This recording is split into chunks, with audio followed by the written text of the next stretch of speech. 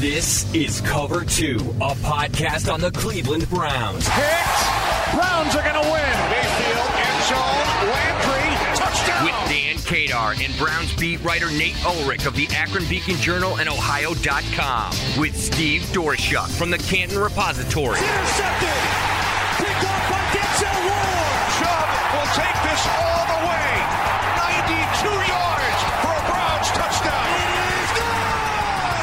And the Browns win in overtime! Get ready, Browns fans. Now, Cover 2, a podcast on the Cleveland Browns. Hey there, everybody. Welcome back to Cover 2, our podcast on the Cleveland Browns. This is Dan Kadar, joined, as always, by Browns beat writer Nate Ulrich. Nate, normally I ask how you're doing, but quite frankly, I don't care. Do you just want to gloat about winning our draft bet just to start things off here?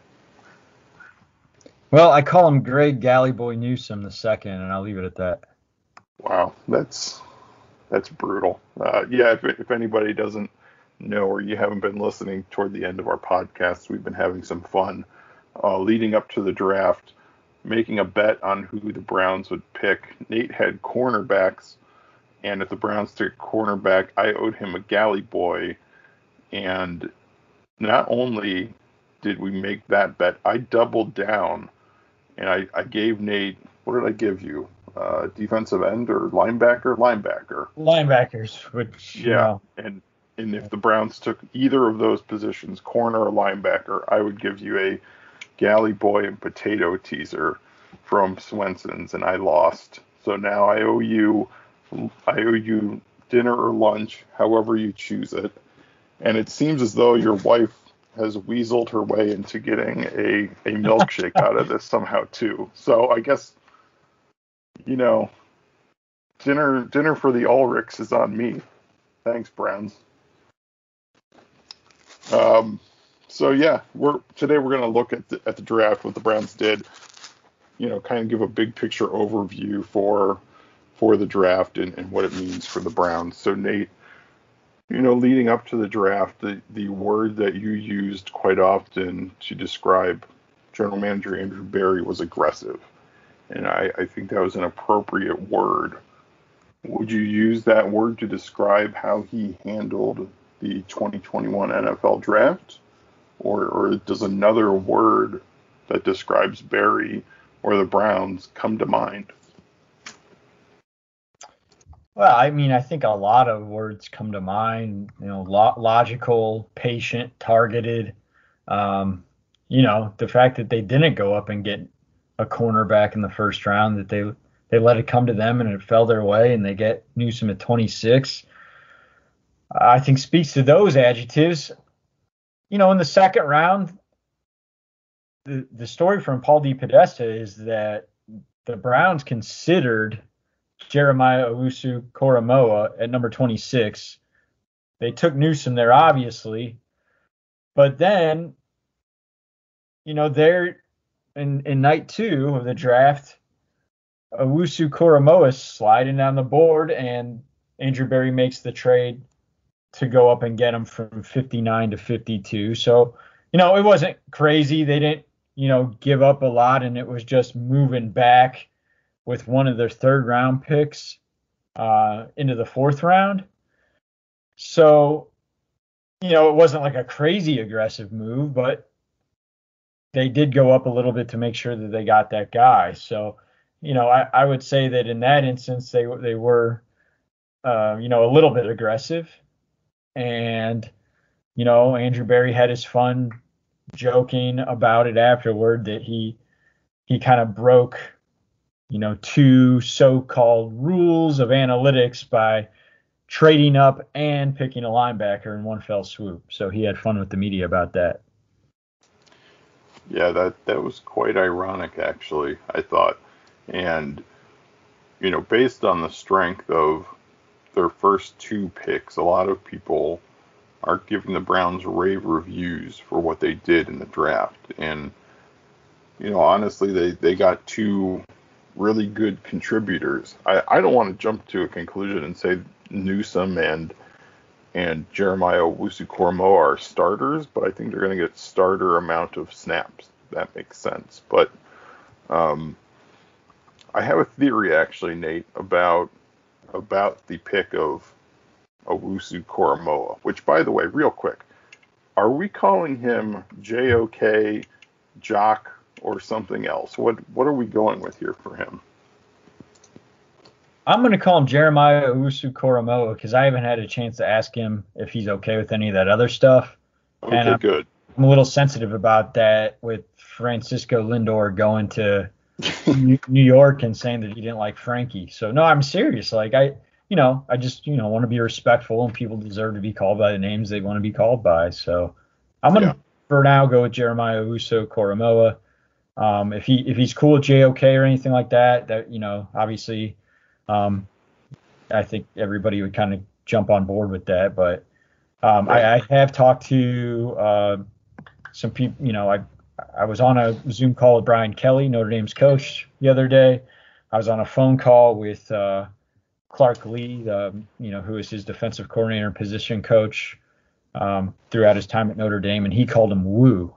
But I haven't talked to him about it, so and we'll get there, I guess, maybe one day over Zoom, and hopefully in the locker room at some point in the history of our existence.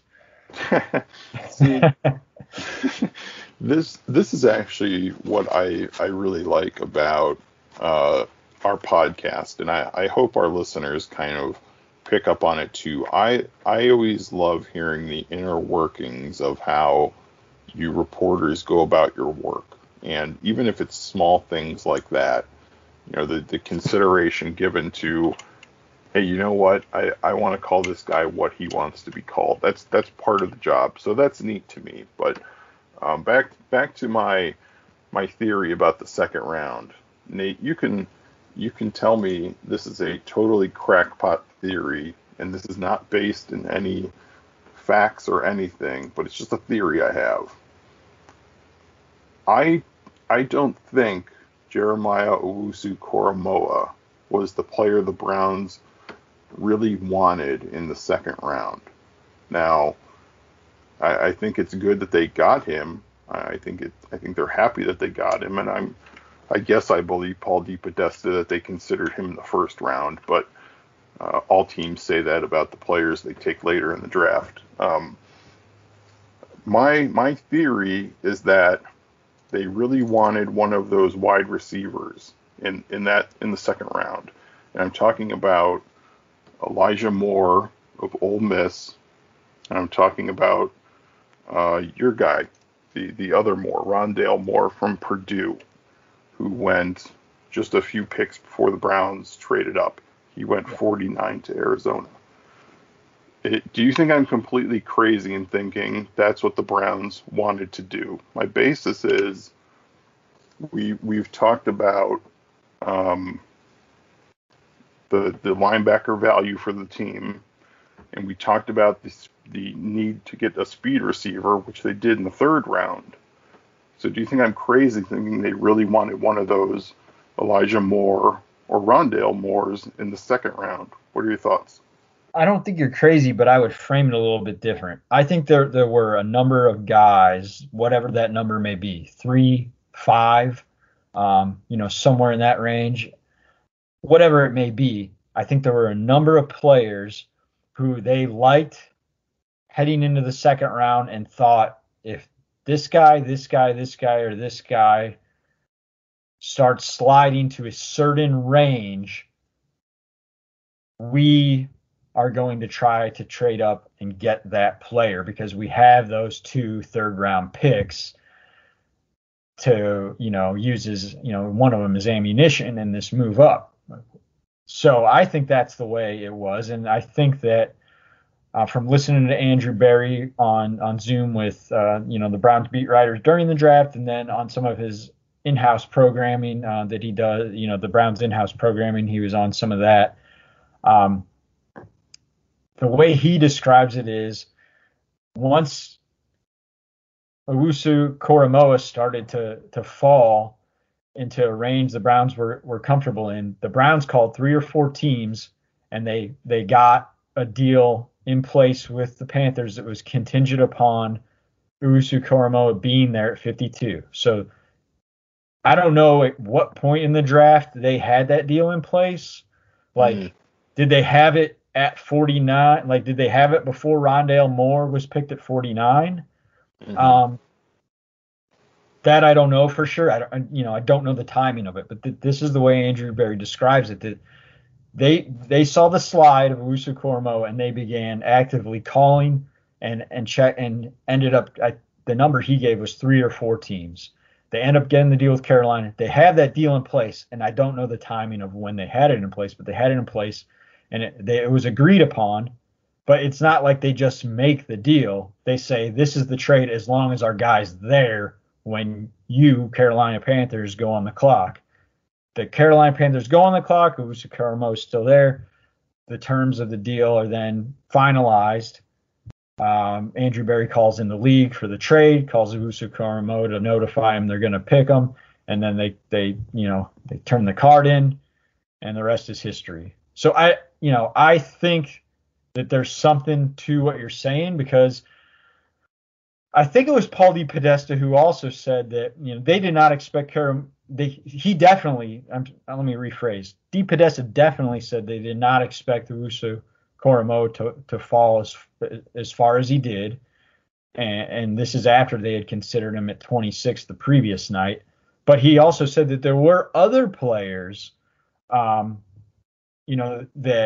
they liked and who were available in the second round, and he had mentioned that Owusu-Koramoah was kind of one of a group of guys they were eyeing. So, yeah, I mean, Elijah Moore gets swept up right away, right? I think he was the second pick of the second round. Yep. So if he were to fall in a similar fashion, the trade-up could have been for him too. I think there's something to what you're saying, but I don't think it's just, one guy. I think there was a group of guys and names that they had eyes on that they were going to start working the phones if they were to fall to a certain point, and he ended up being one in that group that got to where they were able to, stomach a deal, because really they don't want to give up picks. They obviously entered the draft with 9 picks. They ended up picking 8. We thought all along heading in that they weren't going to pick all 9. Well, they almost did, but one fewer pick. And then, just the trade. DePodesta mentioned that they liked it, that they were moving back from 89, in the third round to 113 in the fourth round, and then they ended up trading that to Detroit anyhow. But they liked the price. That was a nice price point for them to move up 7 spots and get a guy they really liked. Not the only guy they really liked, to your point. So I do think there's some legitimacy to your thinking.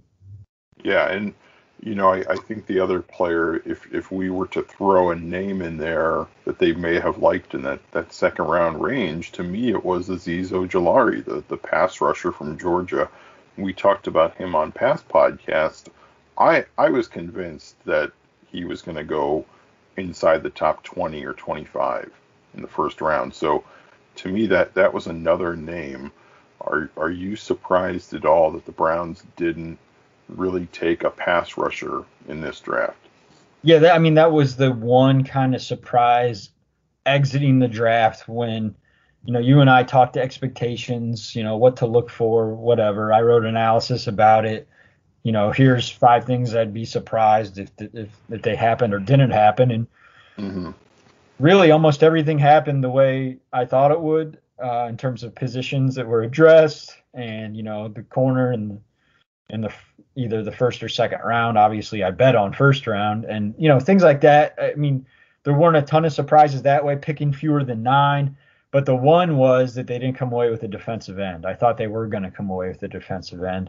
And it just speaks to, I think, and Andrew Berry said this was true, 1, the way the board fell, and 2, that they like Curtis Weaver and Porter Gustin, and I think they're comfortable with having those guys compete for the 4th defensive end spot. Obviously, the top 3 would be Myles Garrett, Jadeveon Clowney, Takk McKinley, and then you have one of the young guys, or, is there a world where both of them make it and they carry 5 defensive ends? Yeah, I mean, that could happen.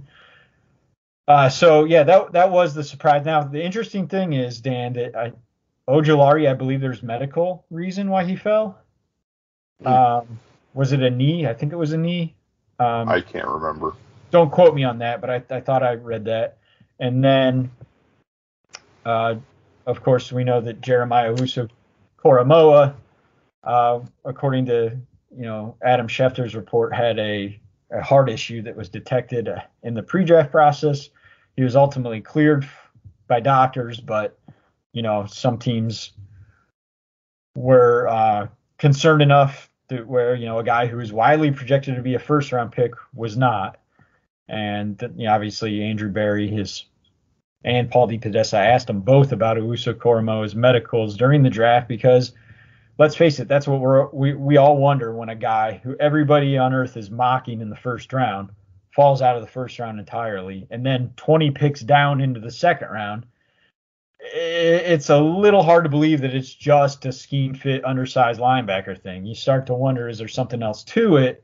And there's some chatter, online about that. And so, in the interest of due diligence, asked the Browns, and they said during the draft that there was nothing that would concern them from a medical standpoint. That was Andrew Berry's quote. And Paul DePodesta said that he didn't run his 40 at Pro Day, but because he was a little dinged. But other than that, there wasn't anything that would prohibit him, moving forward with the Browns. And so those quotes were made on Friday night after the pick, and then Monday, ESPN's Adam Schefter has his report, via Twitter about the heart issue. But the Browns stand by their quotes, and I knew that, and I used those quotes in the reporting Monday, and subsequently they did a radio blitz, and the Browns put Andrew Berry and Kevin Stefanski on many local and national radio programs the past few days, and Andrew Berry, I think 3 times said that on various shows that Owusu-Koramoah is completely healthy. That was his quote. And Owusu-Koramoah himself went on Jim Rome and said that there was really no issues. That something was detected, but that it was ultimately determined not to be a major concern. So that happens. Yeah. I mean, Kwity Paye. I mean, that there's a similar story with Kwity Paye, but that story came out ahead of the draft instead of the Monday after. Right? Kwity Paye had something detected with the heart, heading in, but then there was subsequent testing and other medical opinions, and ultimately cleared. And then he goes to the Colts, I believe, right? In the first round. Yeah, he did. Yep. Yeah. And that's just part of the process. A lot of us aren't made aware of. You can assume why a guy starts to fall, but that seemingly happens every year now, where teams just get scared off because who knows why who knows what pops up in a guy's medical report. Maybe it's heart arrhythmia or something, who knows, but right. It happens all the time. A lot of guys turn out fine. So hopefully that's the case with Jereamiah Owusu-Koramoah. Nate, kind of looking at the depth of the draft for the Browns. After Anthony Schwartz, the speed wide receiver, they took James Hudson, the offensive tackle from Cincinnati, Tommy Togiai, who is, I love saying his last name, defensive tackle from Ohio State. We got Tony Fields, the linebacker from West Virginia, safety Richard LeCounte of Georgia, and Demetric Felton, the running back / wide receiver from UCLA. That's a lot of defense, as expected. They got their backup offensive lineman in Hudson, as expected. What do you think of the day 3 draft picks for the Browns? Do any of them stand out to you as intriguing or somebody who can make a really big impact? Yeah, I mean, I think a few of them really. Hudson is interesting because we have been talking about a mid-round investment in an offensive lineman is a contingency plan for Wyatt Teller not being extended, and they bring in Hudson, 6'5", 313, left tackle, but not much experience at Cincinnati. I think he had 11 starts, 10 last year, a bowl game the previous season. Had transferred from Michigan, was originally a defensive lineman when he entered college. but they love his feet. I mean, he's like, it's just like Owusu-Koramoah is that what they call a classic fit at will linebacker for Joe Woods' scheme. And obviously he's a linebacker safety hybrid who won't fit in a lot of defenses, but they love the fit. Well, they love Hudson's fit on the offensive line, and the movement skills they think are perfect for the zone, for the wide zone. So I think he's really interesting because they said they're gonna put him at tackle to begin, but they're gonna cross train him at guard. I would not be surprised if he pans out and ends up being a starter here in a year or two, whether that's, for Wyatt Teller or Jack Conklin. They signed to a 3-year contract, so they got Conklin for 2 more seasons and all pro. Obviously not somebody you want to lose or anything like that, but I could see Hudson being a guy of the future on the right side, and he gives them a possibility of an immediate impact as a swing tackle. I mean, Chris Hubbard's coming back from knee surgery, and Andrew Berry said during the draft that Hubbard's recovery is going well, and we know how valuable he was as the sixth man, so to speak, on the offensive line, playing tackle and guard last season. Mm-hmm. But Kendall Lamb, he was the other swing tackle, the other main swing tackle, and he left in free agency. Like, they're running it back on offense. Like, every key contributor is back. The closest thing to a significant loss is the number 2 swing tackle, which is it says a lot. It's amazing the continuity they're going to have on offense. But Hudson's right there to kind of fill that Kendall Lamb role and compete with Hubbard for his role. So I think that's really interesting. And then Togi, I think, is a real promising player. And there's a bunch of bodies at defensive tackle now. They've added to that pile after the draft and are up to 8. And I'm really interested in Tony Fields, the 5th round linebacker, because he has like almost the same size as Owusu-Koramoah. And Andrew Berry said they also view him as a classic fit in Joe Woods' system as a weak side linebacker. So, it's really interesting because they clearly didn't have the type of linebacker they wanted at that position for Joe Woods. Now they have a strong investment in a guy they had a 1st-round grade on, in Jereamiah Owusu-Koramoah. They also have a safety valve, a backup to him, who they think will fit really well. So let's just say, you never want to imagine anything like this, but injuries happen. Look what happened to Grant Delpit last year. Grant Delpit goes down training camp. They have no answer. They can't run the defense they wanted to. They trade for Ronnie Harrison, but he's not the same type of player. Well, here they are drafting the same type of player to back up Jereamiah Owusu-Koramoah. So if something happens with injuries, like we know it does, they have that insurance built in right now, and a guy they really like and picked in the 5th round. So those are some of my thoughts on those guys, Dan. I didn't touch on every single one of them, but I those are the ones who immediately jump out, and I really think it's interesting that they took 2 linebackers in the 2nd and 5th rounds who really remind them of each other. And I think there's hedge there, and I think it's building depth, and it's really smart because if you have a certain type of linebacker that's a unique player, you don't want to just have one of them. You need to, if you're really going to want to, have that guy and it's going to matter a lot to your system, well, have another one. You didn't have another Delpit last year. Well, now you go out and you sign John Johnson III. So, I think that there's a comparison there between what they've just done at weak side linebacker and what they've done safety by adding JJ3. Yeah, and you throw Anthony Walker into the mix at linebacker too. And you really have a roster on defense, at least, that is full of kind of contingency plans. I mean, even Troy Hill, if somebody goes down, or Greg Newsome, or maybe Greedy Williams is going to be fine. We don't know, but that's interesting. Tommy Togiai is the day 3 guy that really struck out to me, Nate. And you said it, they're collecting bodies at defensive tackle. I mean, just this offseason, they brought in Malik Jackson in free agency. They just signed Damian Square, who is a solid backup player. They drafted Togiai. They spent a large portion of their undrafted free agent dollars on Marvin Wilson from Florida State, who, a couple of years ago was considered a 1st-round pick, and they they're taking a flyer on Malik McDowell, a former first-round pick of the Seattle Seahawks. First round, second round? He was a high pick of the Seahawks. Early second round, 35th overall. Yeah, that's right. What do you make of the defensive tackle group for the Browns as it stands? Is this just one big training camp competition and see who works out? I mean, that's how I view it. Yeah, I mean, you got 8 guys there now, and you're probably going to keep 4 of them.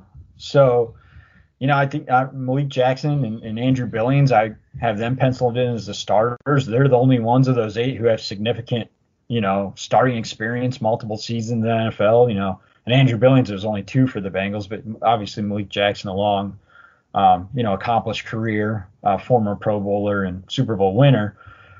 So that's kind of how I look at it. But yeah, I mean, you obviously got a lot of guys who are going to be competing. A 3rd round pick of last year, and Jordan Elliott, who you think is going to be back and heavily in the rotation there.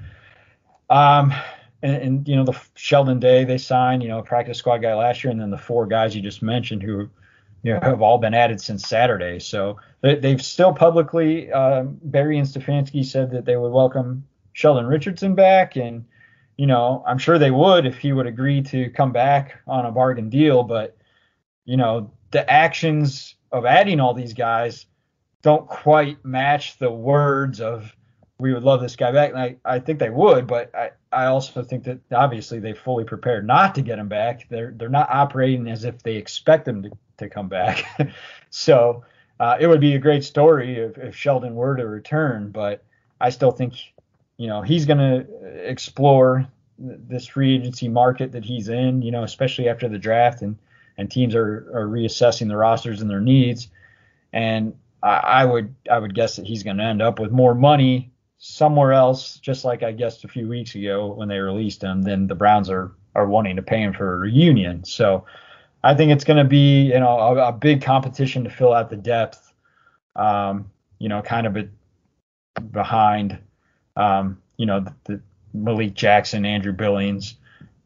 Who's gonna get those snaps after those guys? Is there anyone who can, usurp a Billings? I would not sleep on Togiai. So I hear you on that. I think there's a lot to like about that pick. Yeah, it's that to me it's already shaping up to me to be the most fascinating part of training camp. But the next thing up for the Browns is rookie mini camp. Nate, that's not this weekend. It's the next weekend, correct? Yeah, it's the 14th through the 16th. Kevin Stefanski said it will be in person. So we'll see what that means for media. I'm not quite sure yet. I know there's not going to be in-person interviews, so maybe we get to watch some of a practice or 2 and then get on Zoom with guys, So I'm not sure, but we'll cover it every step of the way as much as we can given the circumstances. Yeah. Anything else before we check out on a quick one this week, Nate? I don't think so. We can always get back into it more. I know we're both kind of tight on time today, but maybe we can record the next one over a Galley Boy.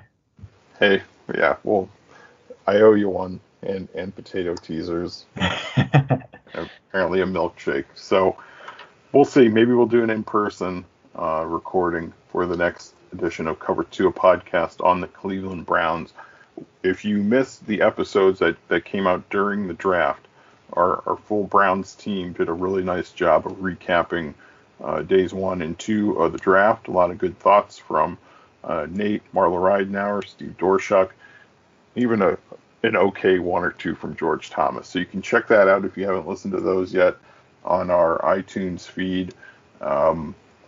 You can find a ton of content on the Browns and the draft over at beaconjournal.com/sports/Browns. That's going to do it on Cover 2, the only podcast that matters here from the Beacon Journal. Thank you very much for listening, and we will talk to you next time.